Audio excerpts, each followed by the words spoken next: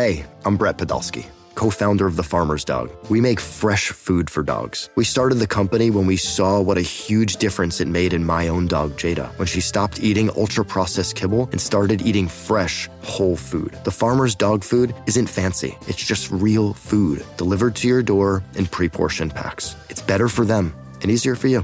Get 50% off your first box at thefarmersdog.com/podcast. That's thefarmersdog.com/podcast. This episode is brought to you by Progressive Insurance. Whether you love true crime or comedy, celebrity interviews or news, you call the shots on what's in your podcast queue. And guess what? Now you can call them on your auto insurance too with the Name Your Price tool from Progressive. It works just the way it sounds. You tell Progressive how much you want to pay for car insurance, and they'll show you coverage options that fit your budget. Get your quote today at Progressive.com to join the over 28 million drivers who trust Progressive. Progressive Casualty Insurance Company and Affiliates. Price and coverage match limited by state law. Welcome to another episode of the Upper Hand Fantasy Podcast. My name is Faraz Siddiqui. I appreciate you guys tuning in. We're going to do our Week 6 stardoms and situms today. Added a couple of... So we did the temper expectations last week. I added another segment in there, which is desperate starts. So we're going to do stardoms. We're going to talk about desperate starts. We're going to talk about guys who we should temper expectations on, and we're going to talk about situms as well. So a couple guys I want to start out with as far as guys that I'm looking to start this week. I'm looking at Elijah McGuire as somebody who might not have Bilal Powell or Matt Forte challenging him for work. He should see all the work on Sunday at home against a Patriots team who has allowed the second most fantasy points to running backs. Bilal Powell, he probably will not play with that calf strain. Now, and Forte, he's been practicing on a limited basis, so there is a possibility that he plays, but I think that he's either going to be limited or not active, but that's yet to be determined. If Forte gets in a full practice and plays, I'm a lot less inclined to play McGuire as one of my starts. So I might be looking elsewhere if that happens. But if Forte doesn't play, I think McGuire is capable in both the run and the pass game. I think he should put up a pretty good fantasy day. It's a prime opportunity for a talented back. If you've seen what he's done so far, he looks pretty good. And if he does well, he can possibly gain more opportunity in this game and in the future. So I wouldn't put him on my bench this week unless Forte is active. CJ Anderson, the Giants, they just have no offensive weapons anymore. They're traveling to Denver. I don't even see them scoring a single point against that defense. The Giants, they're giving up 4.5 yards per rush. There's going to be a positive game flow for CJ Anderson. He's just in a prime spot this week. I would be surprised if he doesn't see 20 to 25 carries in this game. And the Giants, they're just bad against the run. So, they're 29th DVOA, according to Football Outsiders, against pass-catching running backs as well. And we know that CJ can catch some balls out of the backfield. So, I'm all in on CJ Anderson this week at home. I think it's a great spot for him. Jordan Howard, for me, he's a must start every single week just because he has that, that upside, and he's a really talented player behind a good line. Chicago and Baltimore, that game should be fairly close. We shouldn't expect Jordan Howard to be written out because of game script in this one. Baltimore's defense, their bread and butter is their secondary, but teams have been able to run the ball against them. They've been giving up about 4.3 yards per carry. That lines up with Chicago's strength, and that's running the ball behind a strong offensive line with Jordan Howard. So I think that's going to be the game plan going into Baltimore. As long as Mitch Trubisky doesn't turn the ball over, I think Howard should be in line for a 20-carry game with touchdown opportunity. Going to move on to receivers that I'm starting. I'm starting all of the Cardinals wide receivers outside of J.J. Nelson, Jerron Brown, John Brown, and Larry Fitzgerald. I'm much higher on John Brown and Larry Fitzgerald just because of the opportunity they're more likely to get. We saw that John Brown played most of the snaps last week over Jerron Brown and J.J. Nelson. Jerron Brown, he does have a really good matchup on his side of the field as well. So, I think these guys have to be in your lineup this week against the Bucs. They've given up the most fantasy points as a whole to wide receivers, depending on your scoring format. But Larry Fitzgerald and John Brown, they both spend a lot of time in the slot, which is manned by Robert McClain, who has given up the most fantasy points to slot receivers over the last 4 games. So even with if John Brown moves to Brent Grimes' side of the field, I'm not worried. That side of the field has given up the 12th most fantasy points to wide receivers, so not bad at all. Jerron Brown, like I said, on the left side of the field, he has a great matchup as well. He's going to be primarily faced up with Vernon Hargreaves, who's been targeted a ton this year with a lot of success. So I like this game as a potential shootout. And the Cardinals will be passing the ball a lot, and there's a lot of injuries on the Bucs side of on the defensive side of the ball for the Bucs, including not having much of a pass rush. So I'm not so worried about the offensive line giving up for Carson Palmer, like I did last week with Philadelphia, who has a good pass rush. Kelvin Benjamin, Devin Funchess tonight. I hope you listen to this before them, before that game if you're not starting them. But every week we just have to find out who is going against the perimeter defenders for the Eagles. Jalen Mills and Rasul Douglas, they've been really bad this year. I mean, Rasul Douglas is a rookie. They threw him into the fire, but still, they've been really bad. They've given up the most number of fantasy points to the left side of the field that Kelvin Benjamin primarily lines up on, and the second most fantasy points in the last 4 games to Devin Funchess' side. So both Benjamin and Funchess, along with Cam, they've been in a bit of a groove lately. So as long as the Panthers can protect Cam against the Eagles' pass rush, I think these two should have a big day. Golden Tate, I think, he's had some tough matchups recently, and I think it's time to trust him again this week in a good matchup. Marshawn Lattimore, he's likely going to shadow Marvin Jones most of the time, and that will give Matthew Stafford even more of a reason to send it Tate's way. Marshawn Lattimore has been pretty good this year. Ken Crawley, he's also been a pretty good corner this year, but he hasn't had much help over the top. The matchup in the slot where Tate lines up 81% of the time sees a lot of Kenny Vaccaro, and, the Saints have given up the 3rd most fantasy points to the slot position this year, so I'm firing Tate up in my lineup, especially in PPR leagues. T.Y. Hilton, I hope that, he's given you enough reason to just start him every week.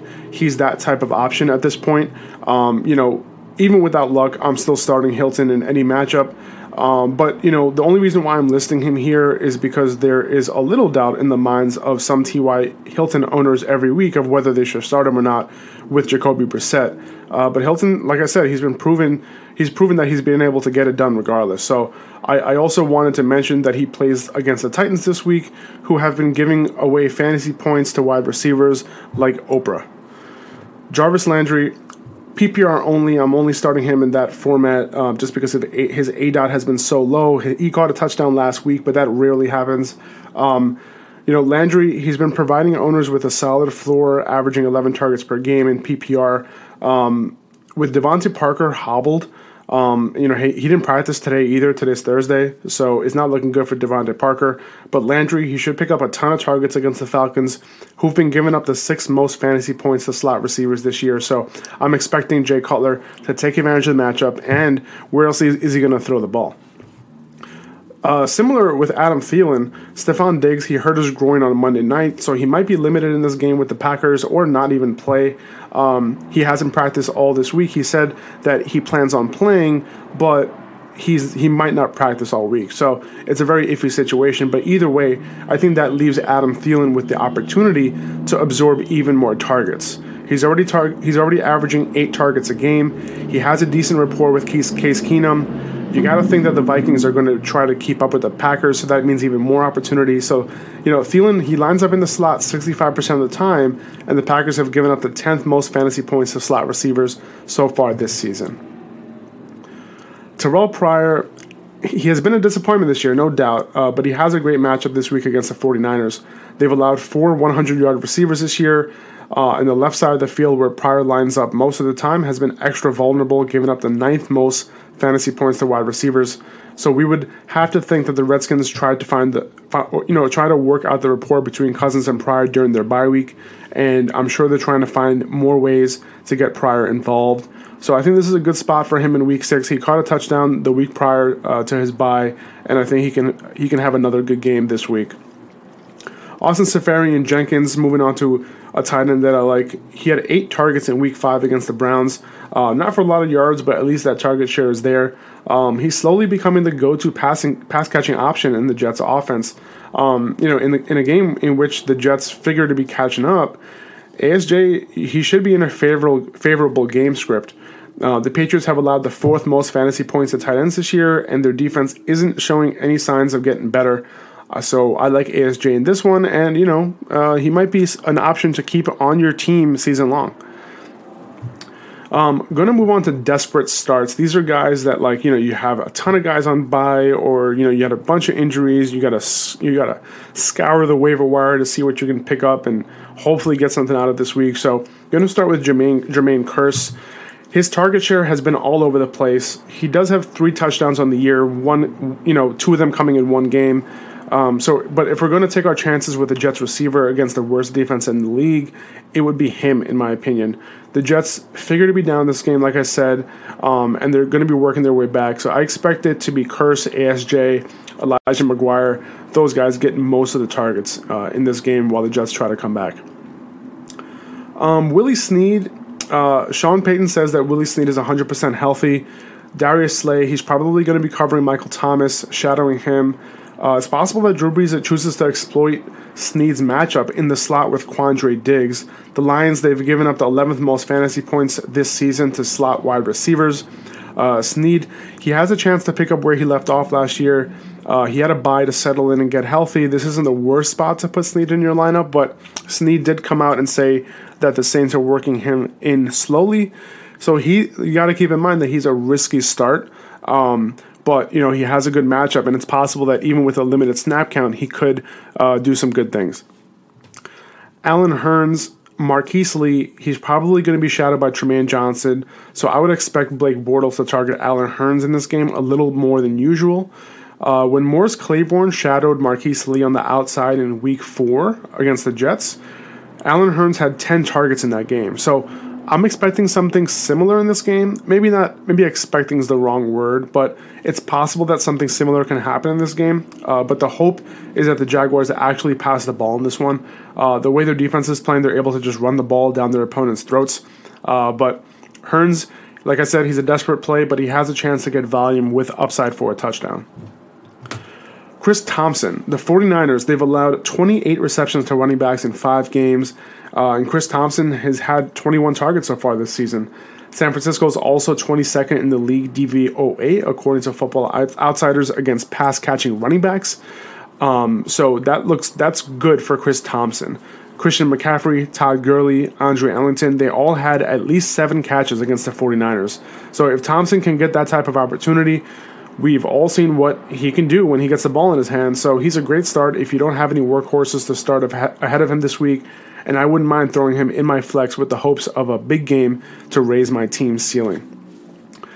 Taylor Gabriel, with Mohamed Sanu likely sitting out Week 6, Gabriel, he can step up with increased opportunity in this game.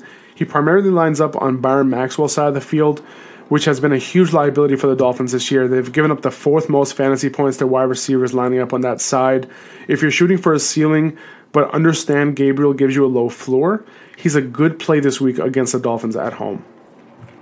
Remember, last year Sanu was out as well. This is just a side point, not in my notes, but I remember last year when Sanu was out, Taylor Gabriel had some pretty good weeks. Just little, boom, for you. You're probably going to start him after that little comment, huh? All right, anyway. So Mike Wallace, he had only 3 targets last week, but he went over 100 yards for the first time this year last week. That target volume scares me, but he has another great matchup this week when he lines up on the right side of the field against the Bears. They've given up the most fantasy points to that side of the field, which is the right side of the field. So Wallace, he can have a big game if Flacco chooses to look for him in this one. I'm personally very scared to start Mike Wallace. He's not reliable. I wouldn't start him, but if none of these other guys are available, throw him in your lineup. Juju Smith-Schuster. He's been pretty consistent in this offense. He's been running more routes and getting more snaps than Martavis Bryant over the last 3 weeks. Phillip Gaines has been a huge liability for the Chiefs in the nickel. So Juju, love that name. He can put up a decent game in this one. He's caught 2 touchdowns this year. He averages 5 targets a game. He's a bit of a desperate play, like I said, but the Chiefs have been giving up the 8th most fantasy points to slot receivers this year. So you are hoping for a touchdown out of him. And some news that came out. Ben Roethlisberger said that Martavis Bryant can get a little bit of a quote-unquote break this week, which is very interesting. He did mention that Juju could play on the outside, and Eli Rogers could come back into the slot. So it seems like Eli Rogers is now out of Mike Tomlin's doghouse, possibly, for now. But that's very interesting news. Moving on to the Colts, Dante Moncrief, Kamara Aiken, super desperate plays. Moncrief, he hasn't been getting enough targets for me to put him in my starting lineup. Even this week, 3 targets per week the last 3 weeks is just not going to cut it. However, like I mentioned above with Hilton, the Colts are going up against the Titans this week, and they've been giving up a ton of fantasy points to wide receivers. He can get you a touchdown if you're lucky. Kamara Aiken, though, he has gotten 5 and 7 targets the last 2 weeks respectively. So even with that target share, he's only come down with 3 catches in those 2 weeks. So 12 targets, 3 catches. Not good. I'd rather start Moncrief than Aiken in this matchup in deep leagues. Moving to tight ends, desperate tight ends, Evan Ingram. This is a scary one for me. Ingram laid a goose egg in week 5, but who else are the Giants going to pass it to in Denver? He'll get the targets and should provide a solid floor, hopefully. Denver hasn't been great against tight ends, but the worry is that the Giants don't move the ball in this one. Maybe Ingram can get a target on each 3 and out and will provide a solid floor in PPR, but I have no idea how this is going to shake out. If you have another option, I would probably go there. Hopefully, Ingram can find ways to get open because he is one of the only options left in this offense. Ryan Griffin. The Browns and the Giants have been the worst against tight ends, and ASJ continued the trend against the Browns last week. Expect Deshaun Watson to take advantage of that matchup, especially around the red zone. We saw Ryan Griffin, do fairly well last year. So I think he can bounce back in this one, possibly catch a touchdown. George Kittle, he was huge in the clutch last week against the Colts. 7 catches on 9 targets for 83 yards and a touchdown. Very, very, very solid stat line there. He had a couple end zone looks. So I expect the 49ers to use their new weapon against the Redskins team, who has allowed the 3rd most fantasy points to the position. AJ Derby, he had a great game against Oakland before the bye, racking up 4 catches on 6 targets for 75 yards and a touchdown. He gets the Giants this week, who have allowed 6 touchdowns in 5 games, 2 tight ends, so play your tight ends against the Giants. Zach Miller. It seems like Mitch Trubisky found his favorite target in Zach Miller, who had the ball sent to him 7 times against the Vikings on Monday night.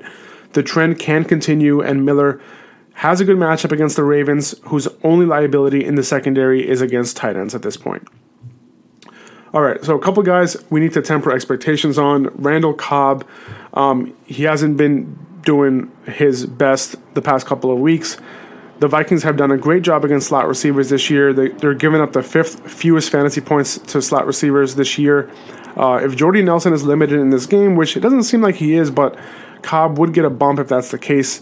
But the Vikings haven't been as good on the outside. So Nelson and Devontae Adams, they have the matchups Aaron Rodgers will probably want to exploit in this game over Randall Cobb.